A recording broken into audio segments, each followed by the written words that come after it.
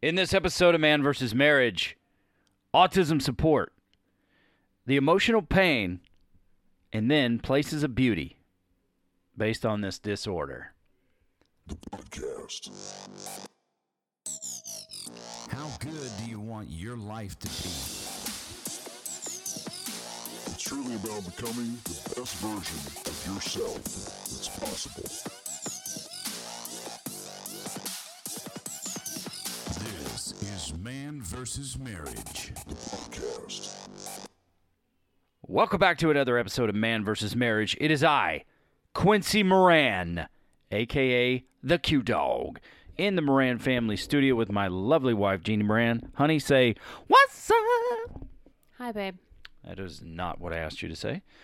With that being said, keep in mind that you can email us directly, Jeannie at mvsmpodcast.com, or as all of Jeannie's nurses and gynecologists used to call her, Jean. Shut up. But it's Jeannie, Jeanne, at mvsmpodcast.com, or Quincy, Quincy, at mvsmpodcast.com. That's how you can get to us directly. I'm considering starting the text app that people are doing a lot of, like Ed Milet, Graham, just a few people that I associate with, not that I personally associate with, but that I follow. You can opt in with texting, and then you can send messages, and they can send messages to you, which is pretty cool. They won't necessarily have your phone number, like your personal number, but it's a number they can text. So that might be a little more convenient than email. With that being said, if you're in America and you eat beef, chicken, pork, including bacon, support your local ranchers. Support them. The big box stores are always going to have enough business, but we need to support those family legacies. Buy American beef. If you're in another country, which we know many of you are, because you are, I can see where you're listening, support your local ranchers and farmers. Buy their products. I'm buying my products from Gloria at Woody Ranch in Woody, California. Family farm since 1862. What we're trying to do is eliminate the loss of these ranches since 2015, thanks to the big meat packing companies and their skullduggery with Congress. 20,000 American ranches a year since 2015 have gone out of business, and that's just freaking unacceptable. So wherever you are, if you're in America, please buy American beef. There you go. That is my soapbox. For now, let's get down to business.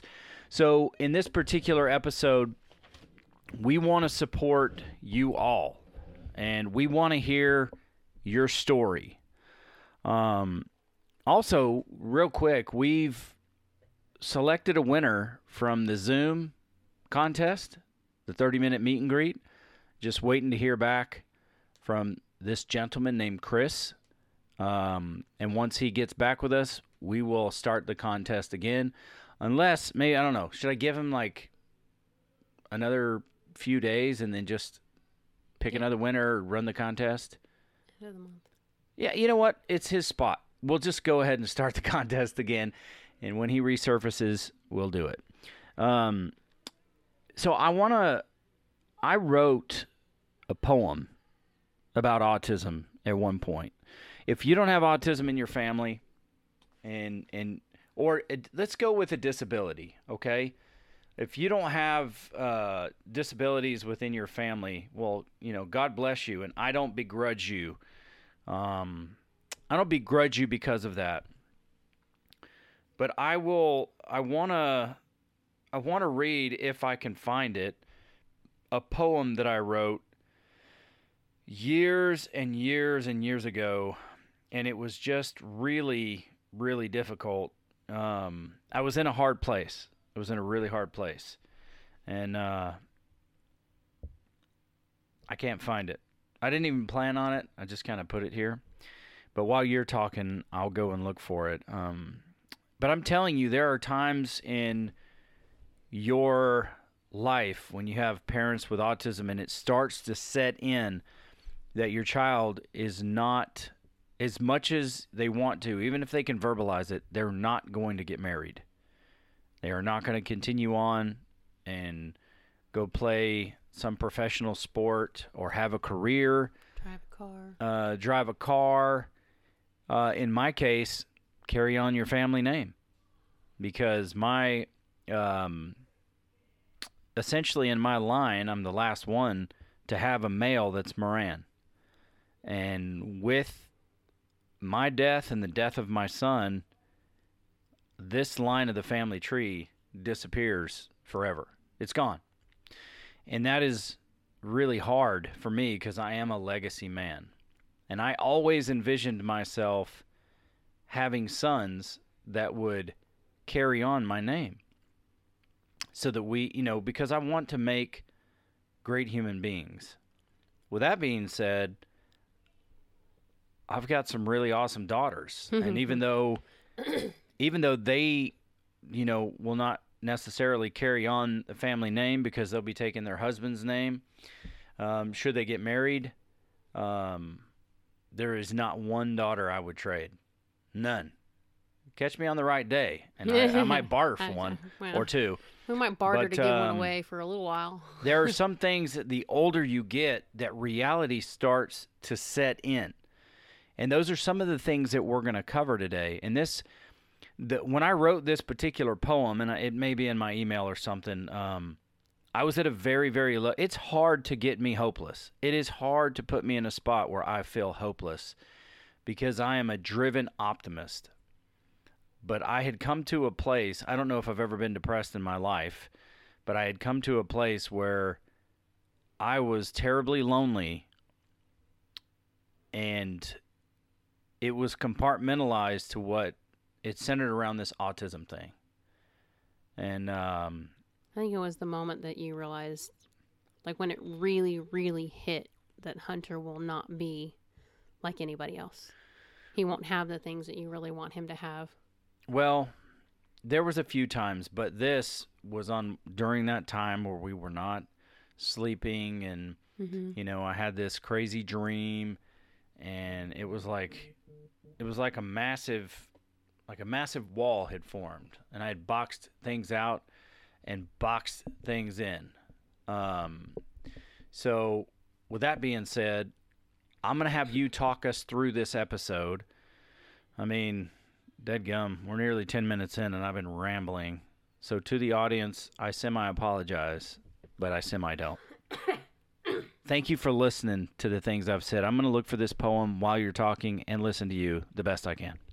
Well, we're at a stage now where, you get the diagnosis when they're younger. You kind of go through as much as you can, getting them through school, trying to help them fit in, trying to make as many therapy choices, help choices as you can to get them as not normal per se, but functional in their own life. And then they get to a point when they're teenagers. Somewhere, I think Hunter started right around 12-ish. He started noticing things like he couldn't get a girlfriend. How come other people have girlfriends and he can't have a girlfriend? And then he was all excited because Daddy had a truck and he was going to drive Daddy's truck. And that's something that we had to start talking to him about to get him to understand you can't drive a truck. You won't be able to drive a car. And then we were going through stuff. Obviously, it's not autism's fault that our marriage was struggling. Okay. The struggles that we had were us. It's how we handled things or how we didn't handle things. So I'm not blaming our kids or their disability for the issues that we had. It added to the stress and it created a wall, because when you're that tired and you're that stressed and everything in front of you at the time was no, no, no, and you can't, or she can't, or he can't, it just weighed us down so hard that the last thing we were thinking about was, our marriage and whether or not we were okay. We were just trying to trudge through it. And when we came to that breaking point and we started talking with Rita, we started finding things out about ourselves. We started recognizing, what scared me, I think, was we started spending time together. We started having the quality time and the hard talks, and we were starting to get a lot better. And we were starting to see a little bit of light, which was great because at the time there was none. So having something come up that put us in a different direction and brought us a little bit more hope, it helped. It helped both of us get back on track and start, putting ourselves first. You started making changes for your health. I would starting to make changes at home. We started getting better.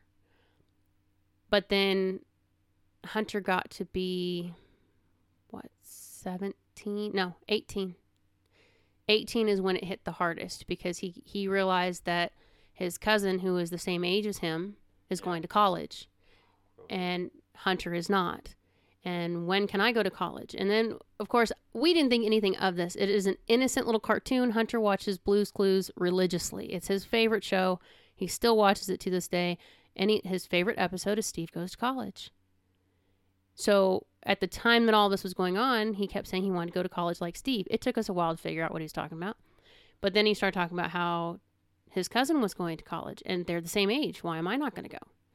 And when am I going to drive a car? Because she would come over in her new car and park in the driveway. And when am I going to drive a car? And you're not going to drive a car, bud. Well, when am I going to get a girlfriend? I'm going to get married and I'm going to have sons and I'm going to name them Rocky. And hearing him try to wrap his head around why he couldn't have these things was the most heartbreaking part for you and I. I know it crushed you. It was terrible. Because Hunter actually had a full-on breakdown, sobbing, tears and everything because he registered, why can't I do these things? Why can't I have these things? And for a while, he thought it was just me and Quincy telling him no. You always tell me no. I'm not telling him no because I don't want him to have it. I'm telling him no because he's not capable. I'd be more than happy to let the guy try some of these things if I really thought that he could. But the law won't let him drive a car. Trust me, y'all don't want him to drive a car. He's got the attention span of like 2 minutes. You think he has a 2-minute attention span? You're giving this guy credit. Oh, I'm trying. But then they're, looking at him and trying to navigate his emotions. And then comes the conversation that we have to have about Kirsten because Kirsten will never leave home. Hunter will never leave home. Now, we've talked about, in the grand scheme of life in the clouds conversation, we'll own a big home. We'll have these little, those little mini houses that attach to the garage, but they don't have a kitchen. He'll have his own living room, bedroom, and a bathroom, but no kitchen. And he can just walk across the carport or the garage and come in the house and we'll take care of food for him and whatnot. In the perfect world, in the dream that we have, that will happen. When that's going to happen, I don't know. Santa and I have not had this conversation yet. But, looking at the fact that Hunter can't live on his own. And he wants to live with my parents, but that's not a possibility either because my parents are older. They're taking care of each other right now. They're up there in age, and he doesn't understand that. And trying to get him to understand he's going to live with mom and dad for the rest of his life. Now, I know there's the option of assisted living, but that's not an option that we want to consider. I don't want him living with someone else and someone else possibly taking advantage of him because he is such a generous kid. Mm-hmm. And he's such a sweetheart that he would give you all of his stuff. If he had money, he would give it all to you just because you're talking to him and you're his friend. And it would leave him with nothing. And he wouldn't understand why. And there are, sadly, people in the world who would do that to him. Kirsten will never be able to take care of herself. Kirsten can't wipe her own butt. Let's just be real. She is a 19-year-old woman who cannot take care of herself in any way, shape, or form. She doesn't use utensils to eat. She uses her fingers. I try to force her to do that. We try, but it doesn't stick. But the point is, this is the life that we have to look forward to it. So at one point when things were getting better, I kind of got discouraged because how are you and I going to continue, our getaway weekends, or what are we going to do about date nights when the other kids are going to be off living their life and doing their thing? I don't want to call them back home to babysit their brother and sister so you and I can go do our thing. I'll call them home. You know, and then there's Hannah, who's struggling now. She's just recently come to the place where she's recognized, you know, she's getting ready to graduate high school. I think, honestly, senior year teachers need to back off. I think the stuff that's being drilled in their head is so ridiculous right now. It's like, if you haven't made a decision on where you want to go to college by Christmas time, then you're not going to go. You're not making sense. It's just the way the conversation comes around from our kids. It's like, if you don't know what you're doing, then, you know, you're not going to have a life. You're going to be one of these kids that works at a McDonald's or what have you. And it's like, there's so many things that they need to just shut up about. There's enough pressure realizing I'm an 18, 19-year-old adult, technically speaking. And the entire routine that I have had for the last 13 years of my life, from kindergarten out, is going to be gone. And I have the option to take on another 4 to 8 years of that same structure and pay through the nose and have to figure out how I'm going to do that or pay it back. Well, let me just touch base on something real quick.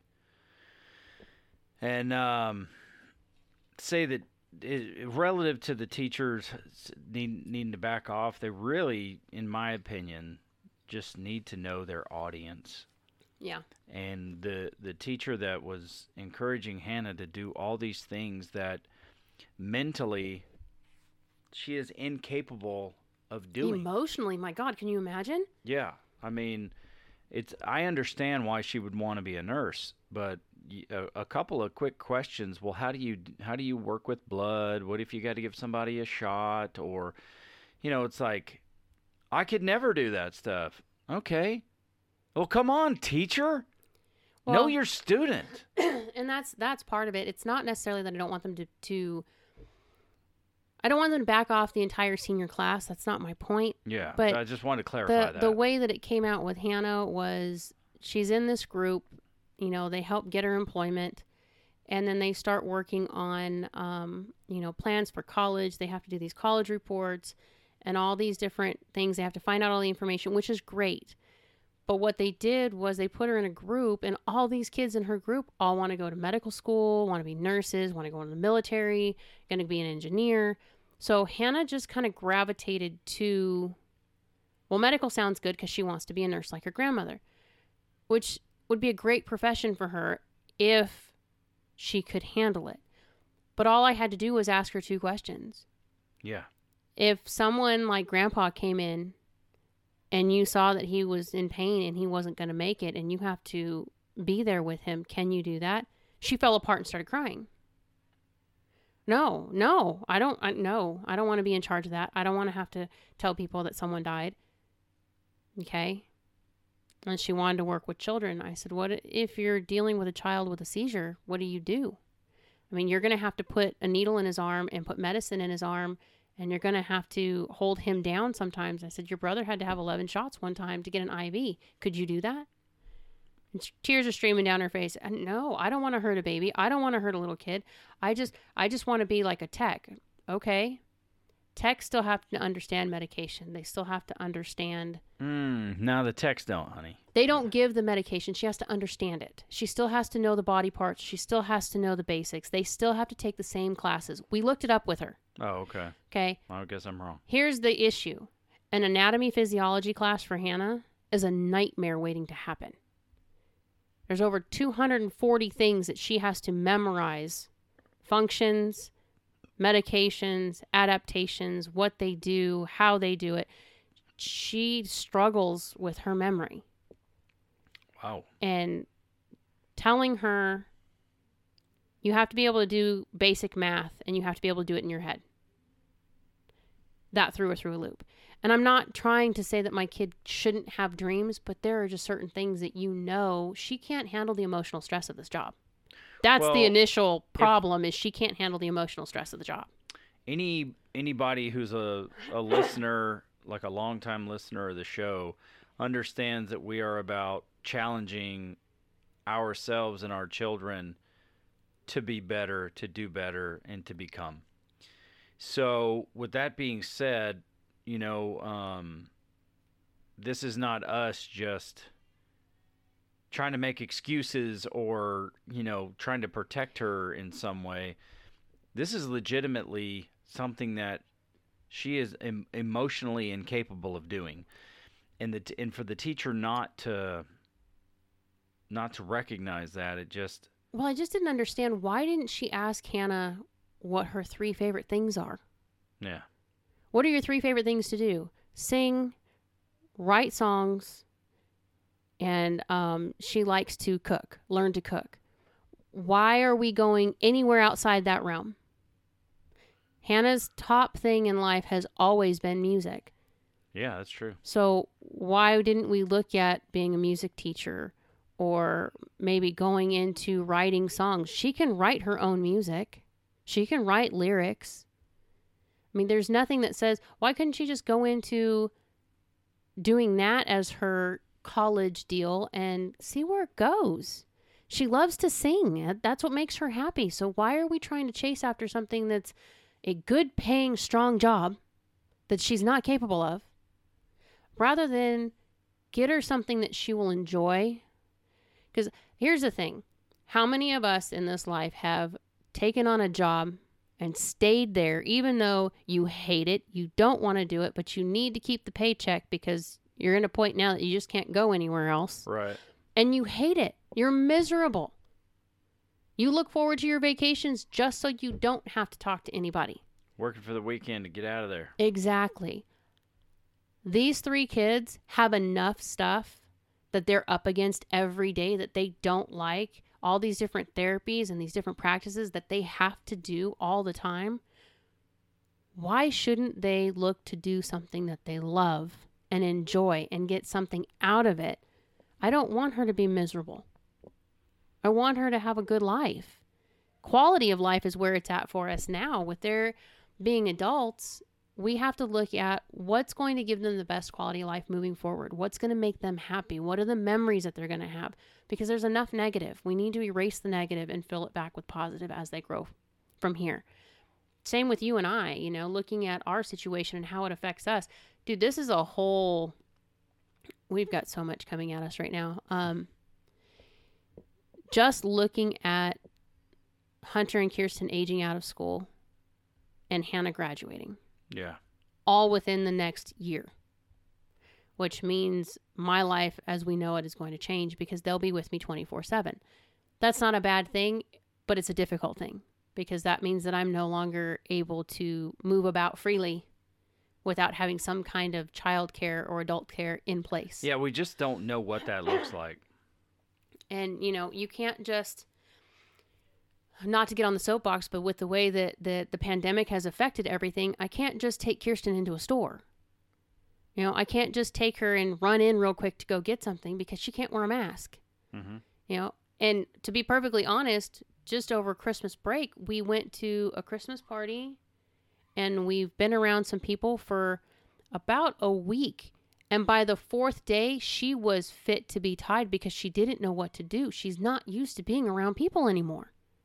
It's too much stimulation. She's had 1.5 years of not having to deal with that outside of a classroom. And her classroom is like 12 kids. So putting her back into an environment where there's 35, 40 people around, she just doesn't deal well with it. Yeah, it will take time. So that's the point. It's going to take time to acclimate back to life. And that's why we're looking at moving and, trying to find what's going to be the right place for us so that we can get them out more and get them back around people and socializing. And if nothing else, being able to go out and get some fresh air and not freak. Yeah, it's at that point of life where, we're in our 40s, so we're still very young, but we're having to plan for just more than ourselves, and if you haven't been in that position and that reality hasn't set down on you yet,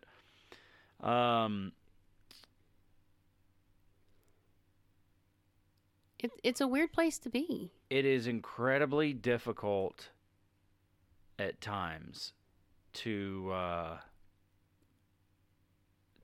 kind of digest. Because when you get married, you think about having kids. It's not a thing where you think I want to have kids and then keep them forever. You want them to go out and be somebody and enlarge your family and create more family. And then, with that being said, it's like there's not that thought of, oh, some of these kids may have a disability. They may be with me for the rest of their life. You really don't know what those things look like. So your thought is, oh, once we have kids, at some point we'll have grandkids. We'll work hard. We'll be able to travel. We will be able to plan, for the rest of our relationship until we kick the bucket. Yeah, when people say that they're empty nesting and getting ready for retirement, I don't know what that feels like. I don't know what that looks like because we won't have an empty nest. Right. Save a miracle. I mean, we have faith in God. Save a miracle, but it has not happened to date. So now we're in the place of, this is new territory for us. So, we're offering support to other people, but understand we don't have all the answers either. We're still looking for stuff. We're still trying to figure it out. It's looking at Quincy's still going to have to work for a while. So it's going to be back to me. It may be more than a while that I have to work. I know. I don't know. I know. And it's going to be back to, I'm basically going to be back to what we were when they were smaller, and everything is going to be on my clock, which is fine. I don't have any regrets to it. It's just daunting to look at because I won't have my own time. Mm-hmm. I don't know what our time together is going to look like. Like I said, trying to get our trips. If you guys have been listening for a while, Quincy and I are adamant about our date nights and our getaways because that's something that we need to function. And I don't know what that's going to look like. Where if we do end up moving and we don't have family around, we're going to be all we've got for a while, which it's not a bad thing. I mean, obviously you won't have a hard time meeting people. You're kind of a people person. But I don't want to meet people just to bring them over and say, hey, can you babysit my kid? That's not the purpose of it, Well, the goal would be to get the kids integrated, and that's part of what is like somewhat disappointing that we're not independently wealthy. I know there's plenty of other reasons that can be disappointing, but at the same time, it would afford me the opportunity to stay home and do the hard work that I'm capable of doing to redirect these things that are so hard with our version of autism and really mold these children into people that are easier to work with the older we get. To make them more functional. That's more independent. That's probably the thing, because I know it would be a god-awful amount of work.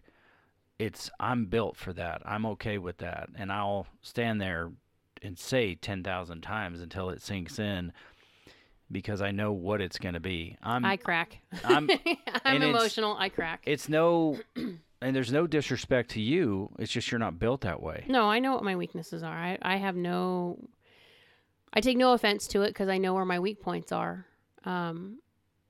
Eventually I just crack under pressure because I'm tired of being screamed at, or I'm tired of arguing it, and it's just not worth putting us both through it. It helps to have you stand there and play the buffer sometimes, or take over. I mean, I have to do it sometimes with Hunter too, because the situations between you and him might get a little bit too hard, and I have to come in, and Hunter won't always hear Dad's voice, but if Mom comes in and says something, it's like, oh, I know that voice. Okay, I can listen to that one for a minute. Right. And it just pulls him out of whatever he's in. It's just, they're kids. They're adults, but they're kids. So there are things look, I used to be a pastor. I come from a family of pastors. That doesn't really mean much, but just telling you, just kind of pre-qualifying this next part of the discussion, and then we'll kind of close this out. There were times, and this is something I encourage you to do if you're a man or a woman of faith, even if you have no faith and you believe in the universe. There were hidden resentments within my life, and I'm just going to be extremely vulnerable right now and just let you know. When Hunter was born, he was born, like we've told you, he was born with microtia. Okay? And that means that one of his ears didn't fully develop, so he was different. And I didn't realize this, but for years I held resentment, if it's possible, in my soul towards God because my son wasn't perfect. And it really, really hurt me deep. Now, did it hurt me because it's about me? No, it hurt me because it's about him. But then you take a step back, and I promised you in this particular episode, I promised you that there would be places of beauty that come along with disabilities or with autism. And look, I've counseled some men when it comes to autism because there are spots where I can see the brightness a little bit better. And then there's times where it's just dark, you know. And I've counseled men that basically say, yeah, that's all real nice and good, but how do I fix my kid? Mm-hmm. And I don't have an answer for that. I just don't. If I had $30,000, $40,000, I'd go give stem cell research in Panama a chance. I would. Why? To make it easier on me? No. So that my son has the opportunity, or my daughter has the opportunity to go out and have the life I feel like they would want or deserve. Now, what do we all deserve? I don't know. We're born into this world. We don't really deserve anything. Life is a gift, and I understand that. But I held resentment within myself towards God because obviously he did this to my kid. At least, you know, that's what I think that was the underlying thing there. And then autism came along, and it really wounded me deep. Now, since I've kind of come to some different understandings that, you know, God is not really up there choosing who gets what, in a sense. This is part of life. Picture of the Grinch, jury duty, blackmail, jury duty. Yeah, yeah. But with that being said, I promised you, areas of beauty. There are some things of beauty that have come out of this. Had Hunter not had that microtia, it wouldn't have sent Jeannie into action. And I've told this story before. It wouldn't have sent Jeannie into action and learning sign language to more appropriately communicate with our child. I'm a schlub. I have fallen behind. I have not taken the time to learn sign language like I should have. And I'm a lowlife. And that's a part of my life that I understand I need to do something about. But it just so happened that one of those mini trips to the hospital, at a hospital where you're supposed to have private rooms only, Jeannie was in a room with a woman who lived in our town, just down the street, but somebody we never would have met.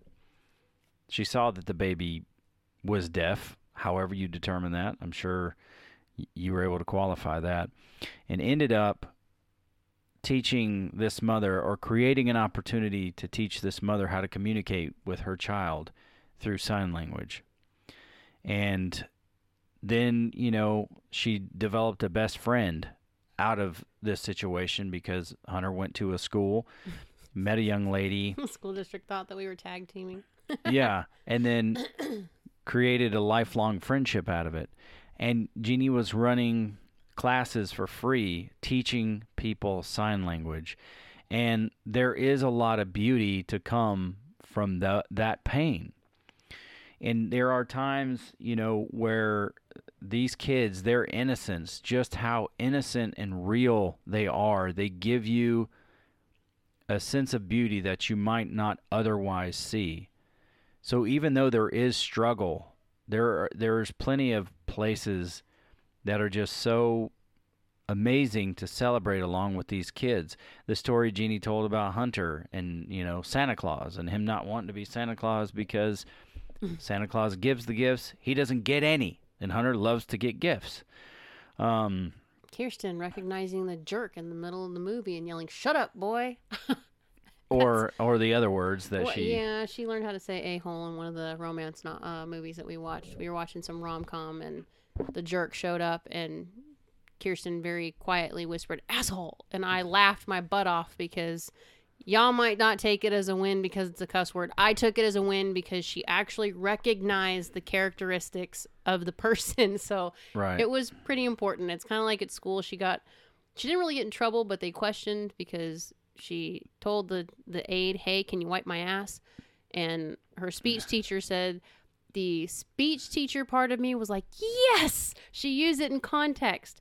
And the grown-up side of her was like, ooh, but do I correct that? How do we gauge this one? And let me tell you, Quincy and I celebrated it because although it's not the language Quincy would prefer, It was great context. just, yeah.